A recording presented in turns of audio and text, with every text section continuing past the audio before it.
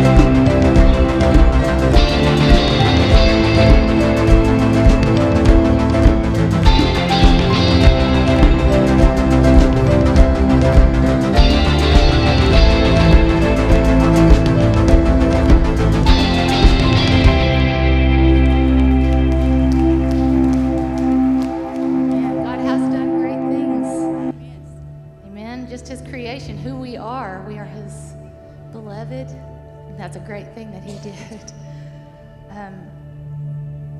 I was reading this week, and the Lord brought to my mind Isaiah 53:6. I learned as a kid, all we like sheep have gone astray. We have turned everyone to his own way. The Bible compares us to sheep, and really that's how we act. We wander, and we look in other pastures, and sometimes we don't realize that we need God until we find ourselves in a difficult place. And then our eyes are open when we realize that we can't take care of a situation by ourselves, right? And so we look around and we realize we're in a place that we don't even know how did I even get here? How did I wander this far off?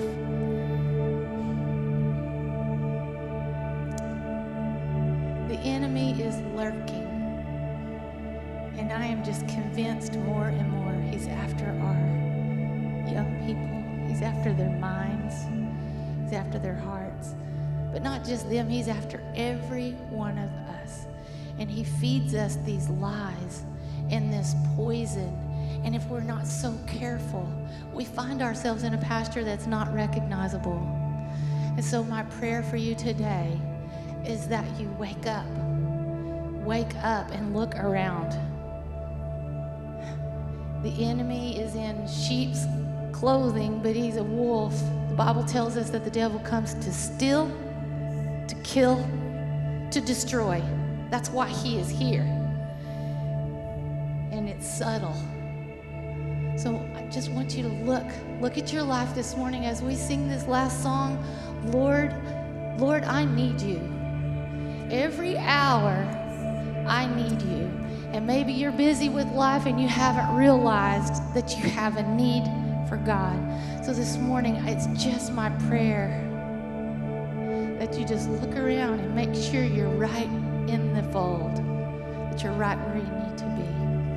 Will you sing with us this morning? Lord, I need you. Oh, I need you.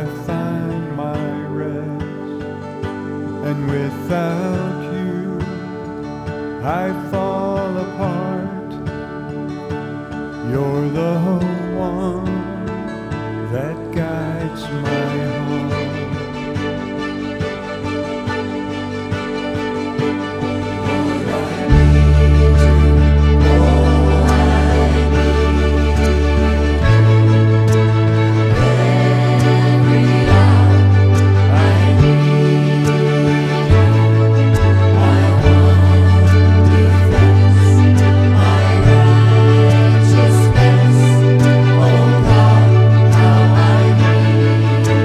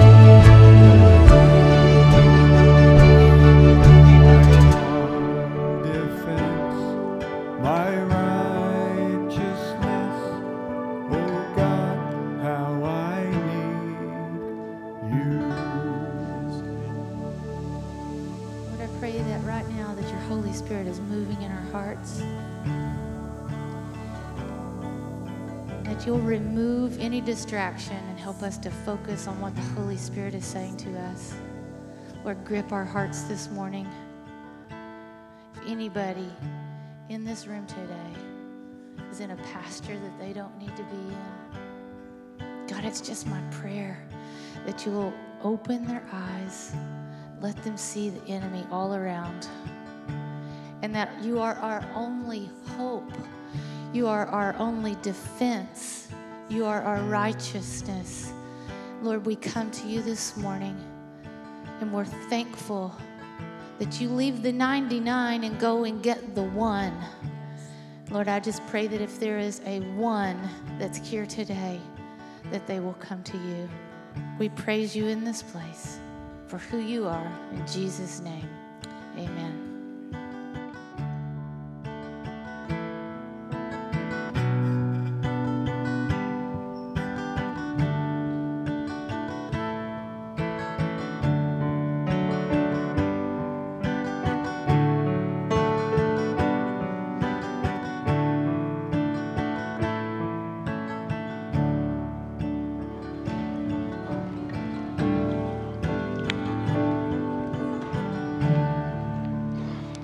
And all the people said, Amen. Hey, glad you're here today. God bless you for coming. Brother Jason is not here this morning. He is preaching for Brother Blake Rainwater at the Maple Free Will Baptist Church just north of Muldrow. So whisper a prayer for him. He's probably started his message by now. Let's pray for Brother Jason. In fact, let me pray for him and again for you very quickly. Lord, we love you. I pray that you'd bless Brother Jason as he preaches to the good people at Maple Free Will Baptist. I pray that they would have decisions for you this morning. And dear Lord, as I preach today to the good folks at Cavanaugh, I pray, dear Lord, that you would stir our hearts and bring us closer to you. In Jesus' name, amen. Amen. Hey, good to have you today. I am a cowboy at heart, okay? My granddad, Whitmire, if he was still alive, he was a real cowboy. He would call me a drugstore cowboy, right? Because I want to be, but I'm not really. I don't know if you know the song Home on the Range. Anybody know? Have you ever heard of Home on the Range? That is the national anthem of all cowboys, Home on the Range. Probably what you don't know is the man who wrote it was Dr. Brewster Higley. He was an ear, nose, and throat doctor from Iowa. He wrote Home on the Range in the early 1870s while he was in Smith County, Kansas. I thought about singing it for you this morning, but I might break out into song. I don't know. It starts out pretty good. Oh, give me a home where the buffalo roam, where the deer and the antelope play, and seldom is heard a discouraging word, and the skies are not cloudy all day. Well, it sounds like a great place to live. I'm convinced it doesn't exist. There are no more buffalo. The deer and the antelope are running because of hunters out there. I've already heard a dozen discouraging words this morning, and it's been raining outside. You know, the point is we all face discouragement. Anybody in this room kind of discouraged right now and willing to admit it? Okay. Well, thank you. How many of you have ever been discouraged? Everybody raise your hand, because we all face that. We all battle discouragement from time to time. Somebody once said, all discouragement is from the devil. And if that be true, it means that it is all the more potent. And we do have an enemy, Miss Angie, and he is out to kill, steal, and destroy. And more than anything else for a believer, he wants to heavy your heart with discouragement. At the beginning of the 20th century, Great Britain became involved in a war in the south of Africa. There was one very interesting detail that came out of the records of that war that relate to our subject of discouragement today. It is the only time that I've ever read about in which a person was charged and convicted specifically of the crime of being a discourager. It happened in a South African town named Ladysmith. The town was under heavy attack, and this particular man would move up and down the line of soldiers who were defending the city and do everything he could to discourage them. He would point out the enemy's strengths and the difficulties of defending the city and how the odds were stacked against them. He never touched a gun. He never hurled a grenade. He used no weapon except the weapon of discouragement. But let me tell you, it was very effective. He was eventually arrested and charged with being a discourager. First service, they laughed at that. I tell you what, I've known people like that, haven't you? You can't be in ministry for all your adult life and not run into some discouragers. And let me just quickly say, if you are one of those people, would you please stop it? But my point is that it isn't primarily a matter of our being discouragers. No, what we're talking about this morning is the devil's work. He is the great discourager who walks back and forth in front of your life and my life 24/7 trying to discourage us. He whispers in our ear. He oppresses our heart. He keeps us awake at night. He unnerves us. And he is the source and the force of those waves of discouragement that sometimes seems to hit us from all sides at once. Well, we have an answer to discouragement. It's found in the Word of God, specifically in the book of Proverbs. I've been preaching on Wednesday nights from the book of Proverbs, and as I prepared a message for this week, this one just kind of jumped out at me. I'd like to show you 5 passages that deal with this subject of discouragement and 5 principles that we can take from these 5 passages. So would you bear with me? Let's get into these 5 things that can really lighten your load today. Are you ready? Well, fasten your seatbelt and let's dive into the book of Proverbs. Principle number 1. It is a shame to be as weak as we are. Nobody's willing to admit that, are you? You think you're strong. Now, let me tell you, it's a shame to be as weak as we are. I want to show you one of the most frustrating and convicting verses in all of the book of Proverbs as far as I'm concerned. It's found in Proverbs 24, verse 10. It says, if you falter in times of trouble, how small is your strength. If you become discouraged, if you falter when trouble arises in your life, how small is your strength. Now, when I preach from a passage of Scripture, I will read that verse from different translations. And it was interesting as I read it from several translations this week. In fact, let me share a couple of those with you. The Living Bible translates this verse, you are a poor specimen if you can't stand the pressure of adversity. Or what about Christian Standard Version? If you do nothing in a difficult time, your strength is limited. The Contemporary English Version says, don't give up and be helpless in times of trouble. And then you got to love the message. It says, if you fall to pieces in a crisis, there wasn't much to you in the first place. Sometimes the Bible is very blunt, is it not? And I will admit that I cave into discouragement way too frequently. Somebody in passing can just say a discouraging word to me and my day falls apart. Something bad can happen to me and all of a sudden I'm in the pit of discouragement. My inner strength gives out and I wonder why. Why does this happen to me? Because as a believer in Jesus Christ, listen to me, I have everything I need in Christ. So let me be a little blunt here and ask, what's wrong with you? What's wrong with me? What's wrong with all of us? We have all the promises of God, enough promises for every day of the year. We have the presence of Jesus Christ. We have the power of the Holy Spirit living inside of our bodies and our souls. So you tell me, Why in the world are we so weak? I mean, it is a shame to be as weak as we are when we have all there is in Jesus Christ. That's the message of Proverbs 24:10. If you falter in times of trouble, how small is your strength? So you know what we need to do, Brent? We need to do some heavy weightlifting today. We need to strengthen those faith muscles, because every one of us will find ourselves in a fight with the devil who wants to bring discouragement into our heart. Number one, I'll tell you what, it certainly is a shame to be as weak as we are. But number two, it's a sin to stay down when we fall down. Look at Proverbs 24:16. Though a righteous man falls 7 times, he rises again, but the wicked are brought down by calamity.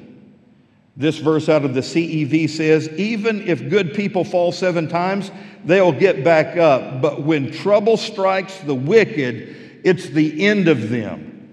And again, I love the message. No matter how many times you trip them up, God-loyal people don't stay down long. Soon they're up on their feet, while the wicked end up flat on their faces. It's not a sin to fall into discouragement. It becomes a sin when we don't get back up and we just stay down. Now, the word 7 in this verse isn't meant to be taken literally. It's like when Peter asked Jesus, should I forgive my brother 7 times? In the biblical culture, 7 was a number of completion, and it meant an infinite or indefinite number of times. So here's the point the writer of Proverbs is making. No matter how many times you fall into that pit of discouragement, you've got to keep getting back up.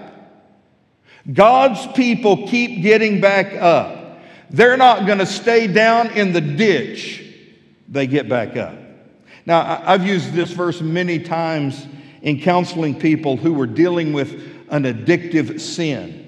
They come into my office and they say, I've done it again, preacher. I've fallen again. I've committed that same sin again. What do I do?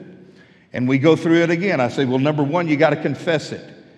If we confess our sins, He is faithful and just to forgive us our sins and to cleanse us from all unrighteousness. So you confess your sin and then you turn from it. You walk out of here with a determination. You know what? I'm gonna stop doing the things that I've been doing that have gotten me into this sin. And then you're just going to get right back up and you're going to keep going. Don't ever give in, I tell them. Don't ever give up. Y'all are a hard crew this morning. I was hoping this would turn into a church pep rally. Don't give in, don't give up. But you know what? It's not just a matter of falling into the sins of the flesh. It's also true about the sins of the spirit. We're all going to fall from time to time into that ditch of discouragement. No ifs, ands, or buts about it. We're going to be discouraged. We're going to fall into that pit of disappointment, into the pit of depression, into the pit of self-pity. Now, again, it's not a sin to fall into discouragement. It becomes a sin when we just stay there. All the biblical heroes found themselves in dark places at one time or another. They all felt discouragement. Jacob said, all these things are against me. Have you ever felt like that? When everything and everyone was against you and everything was going against you and not your way. Anybody? Jacob felt that way. He was discouraged. Moses said, Lord, how can I lead these stinking people? I added the word stinking there. It didn't really say that, but I think that's what he was thinking. He was frustrated and discouraged because of these complaining people. Elijah said, I alone am left, and they are seeking to take my life as well. Can you feel the discouragement there? John the Baptist said to Jesus, are you he who should come, or do we have to keep looking for someone else? The Apostle Paul said, fears within, conflicts without. And even Jesus, our Savior, said, "Now is my soul troubled. What shall I say?" Let me tell you, discouragement is a part of life, and the devil is out there trying to discourage us. But when the Word of God is in your brain, you've memorized it, and the Spirit of God is in your heart, you can't keep a good Christian down. So it's only a sin when you stay down after you've fallen down. Proverbs 10, 25 and 30 says, "When the storm has swept by, the wicked are gone, but the righteous stand firm forever." The righteous will never be uprooted. They just keep getting back up. I love the definition of success given by Winston Churchill. He said, "Success is going from failure to failure without loss of enthusiasm." And sometimes that is what life is. It's one failure after another, but you've just got to keep getting back up. I think there's something that rings true about that. Just the ability to keep up our morale, to keep up our hopes, to keep our spirits up in a difficult time is success from God's perspective. For it is the exercise of faith that rests firmly in His promises amid all of the discouragements of life. It's a shame to be as weak as we are. Yes, we admit that. It's a sin when we stay down after we've fallen down because we need to be getting back up. Number 3, it sure is a blessing to have an encouraging friend. Huh? Look at Proverbs 17:17. It says, "A friend loves at all times, and a brother or sister is born for adversity."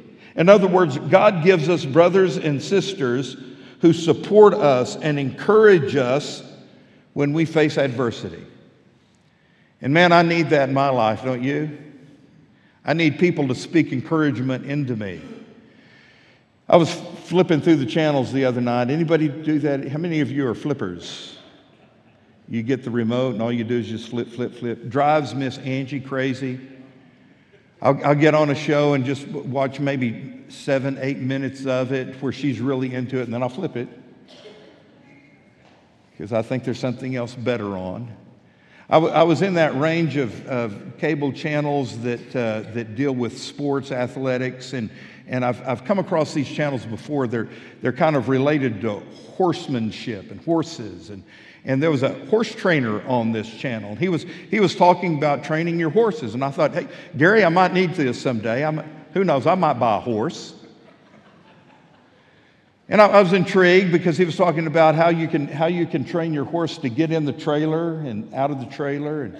And then he was taking questions that had been emailed into him. And some guy emailed a question into him and said, "I've got a great horse. He does just about anything I ask him to do except cross railroad tracks." He said, "I have tried everything I know, but I cannot get my horse to walk across a railroad track, and I'm frustrated. What can I do?"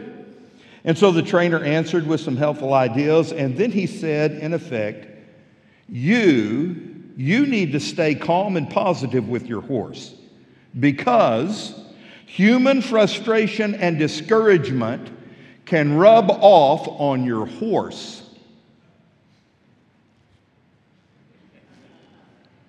And I wrote that down real quick.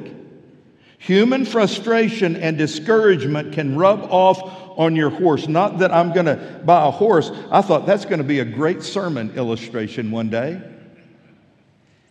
Well, if frustration and discouragement can spread from us to a horse, think how easily it can spread from us to somebody else.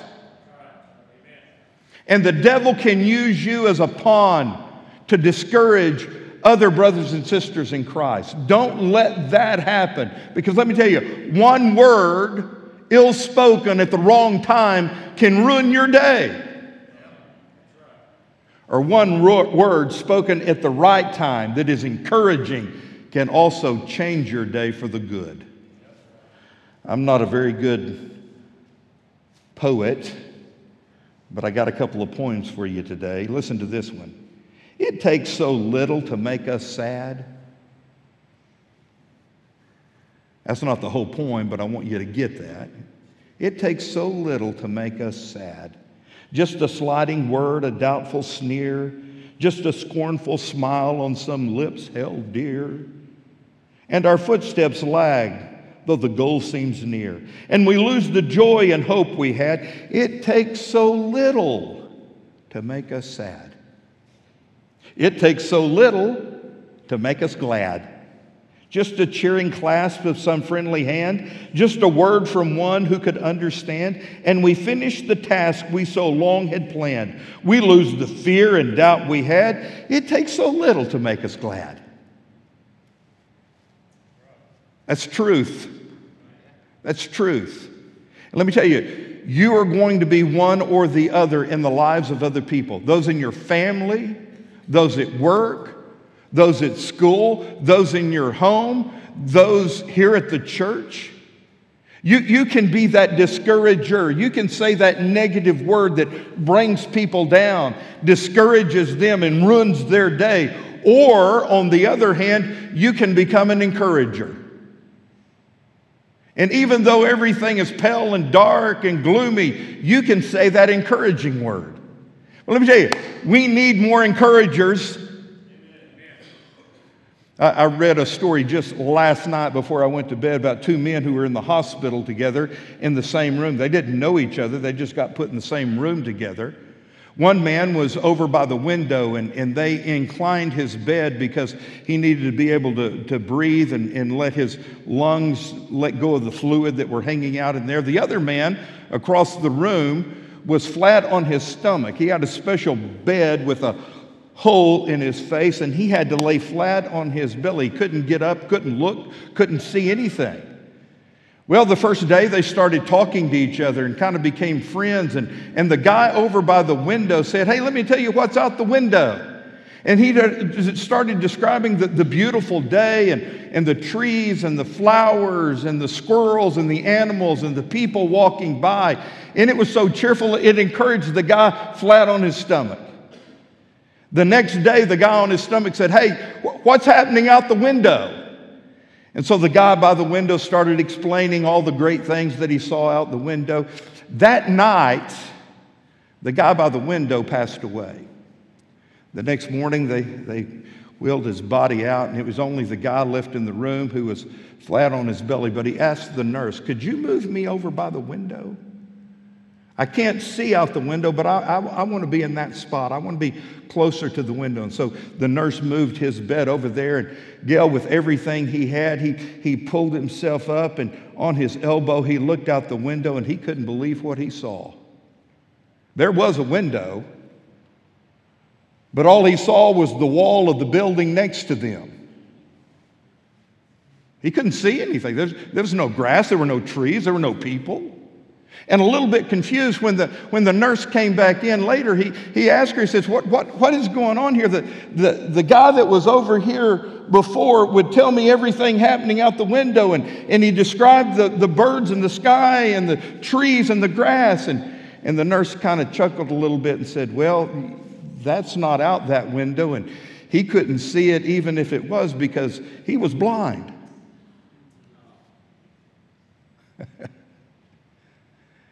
And here's what the nurse said. He must have just been trying to encourage you. Well, I tell you what, we need those encouragers. I do. Thank God for encouraging people. Church, let me just stop right here and thank you for the encouragement you've given me this week. I have received more encouragement this week than any other week that I've been here in 25 years. And it's all from the sermon, last Sunday's sermon. Can I tell you, I wrote that sermon, and on last Sunday morning when I got up, I almost didn't preach that sermon.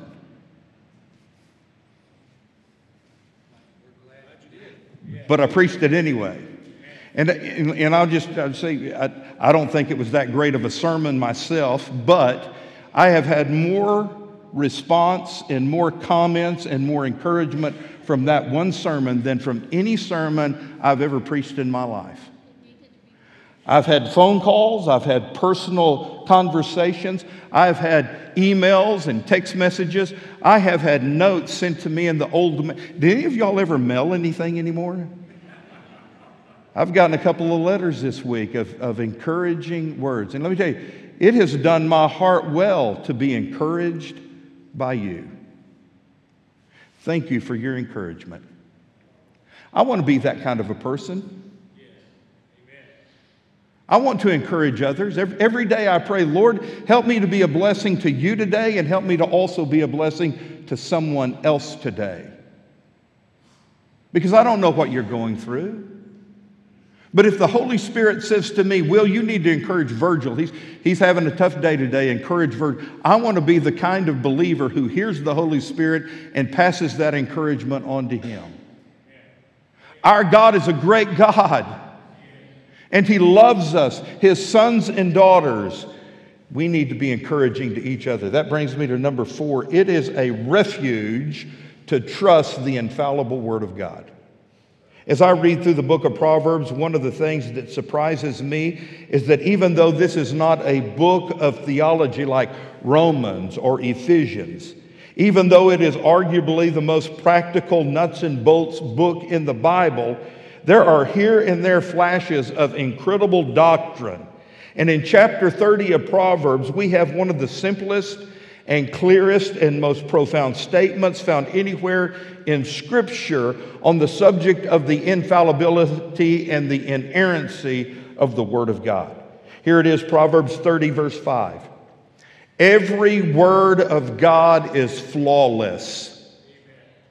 He is a shield to those who take refuge in Him. Every word in this book is flawless. This is the inerrant, inspired Word of God, from God to you. It reminded me of what it says in Hebrews chapter 12, verse 5. It gives us a wonderful name for the Holy Bible in Hebrews 12:5. It calls it the Word of Encouragement. That's what the Bible is, the word of encouragement that addresses sons and daughters. It's the word of encouragement.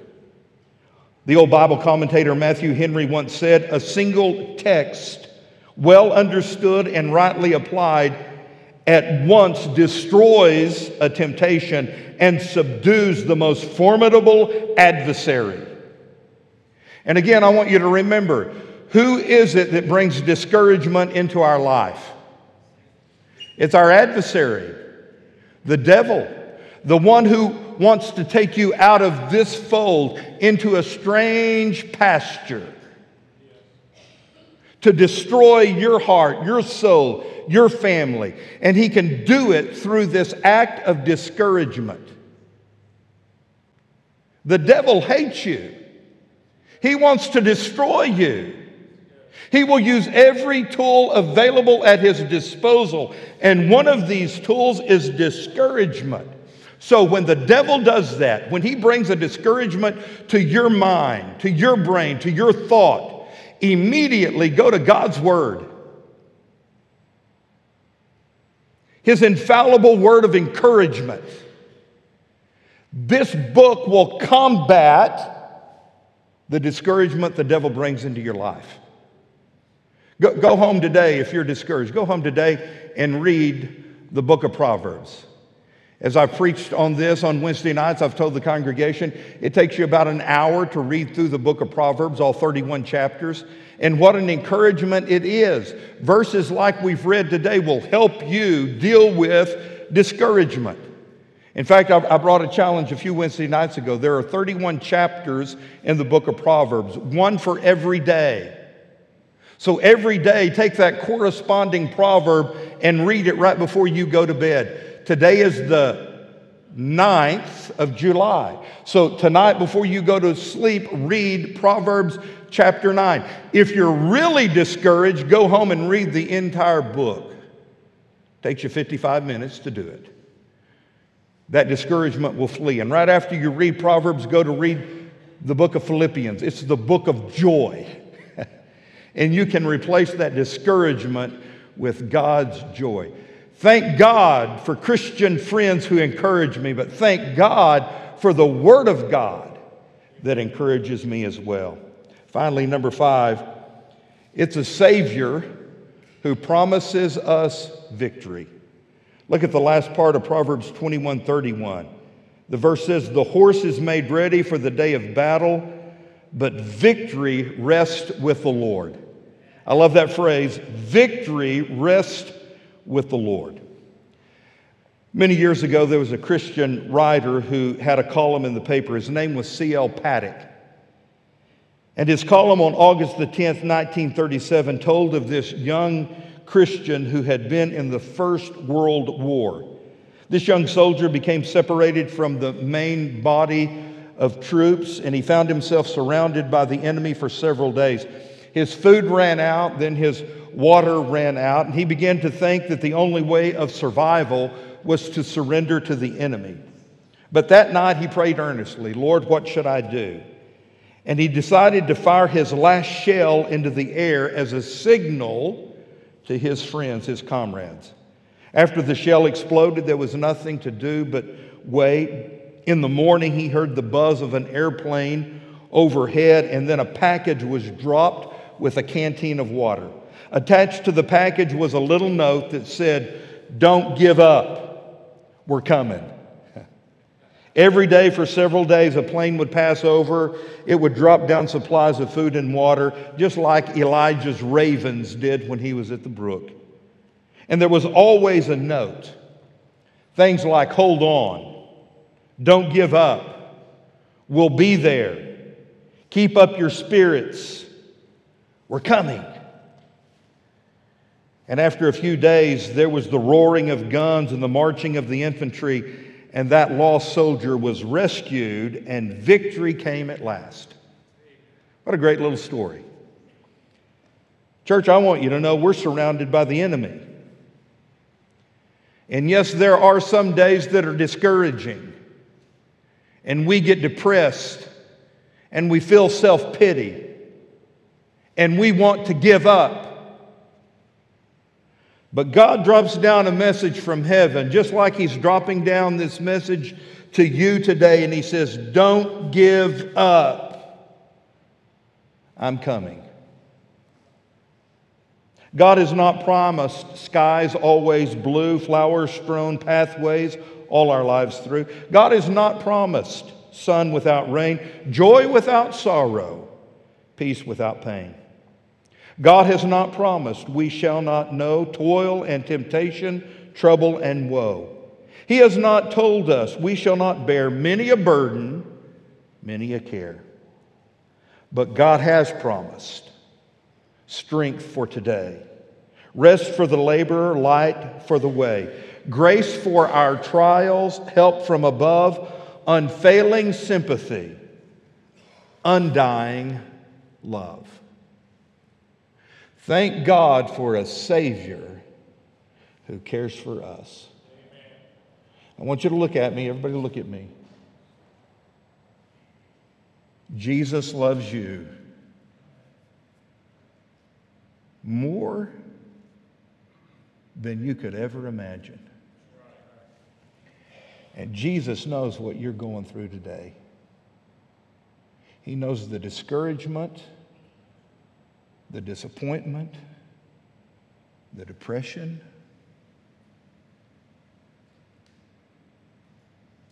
And He wants to make you stronger.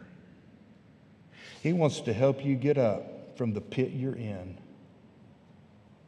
He may do that through an encouraging word, maybe this encouraging word that I'm speaking to you right now.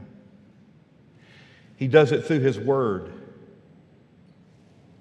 And He does it because He is a Savior who loves you. So would you do me a favor this morning? Do yourself a favor. Gather up all the discouragement that you have in your life right now. Drag it down to the altar and give it to Jesus. You will not believe the burden that will be lifted off your shoulders and the joy you can leave here with. Would you do that right now? Heavenly Father, I pray in Jesus' name that you would be in this room with each one of us. Help us, dear Lord, to know you are a Savior who cares. You care about us individually. You know us by name. You know everything about us. You know what we're going through right now. You know the pain in our heart, the hurt in our lives.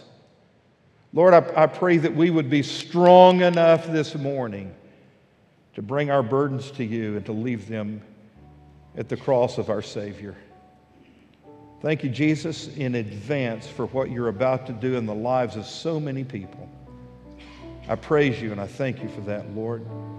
If there's anyone in this room who needs to become a Christian, to accept Jesus as their Savior, I pray that they would do it today. Lord, if there are those here who are burdened with sin, they know they're living in sin, they know that they've messed up, they know that things are not right between you and them, I pray that they would come and deal with that, Lord, that they would confess their sins and receive your forgiveness. We ask this in Jesus' name. Amen. Would you stand with heads bowed and eyes closed? Praise team's going to lead us in a song. As you stand up, why don't you step out? Come on, bring your problems to Jesus.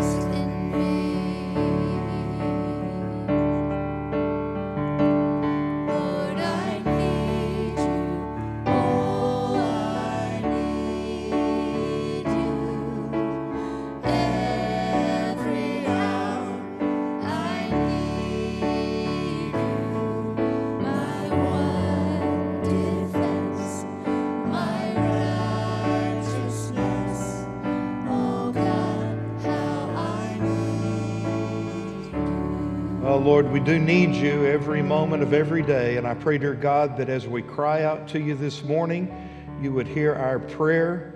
May the discouragement vanish, and may we have joy in our heart.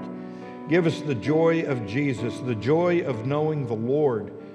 Give us that peace that passes all understanding. Help us to deal with life and the frustrations of living in this sinful world on victory's side. In Jesus' name I pray. Amen. God bless you. You can be seated. Amen. I'm going to read a couple of cards, and then I got a few announcements and reminders I want to share with you. This first one says, thank you so much for the beautiful plant, the prayers and visits in regards to the passing of Alan Dobbs. We love and appreciate our church family, our church for life. This is from Kurt, Sherry, and Noah Dieter on the passing of his dad. Please continue to pray for the Dieter family. Then we have an encouraging card. Let me read this one. Dear Cavanaugh Church family, we want to thank everyone so much for the love and support you've shown us as we anticipate the arrival of our first child. Your generosity and your prayers mean the world to us.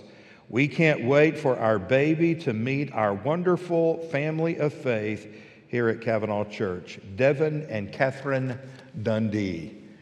And we're ready for that little baby to come. Catherine, are you ready? Yes, all right, fantastic.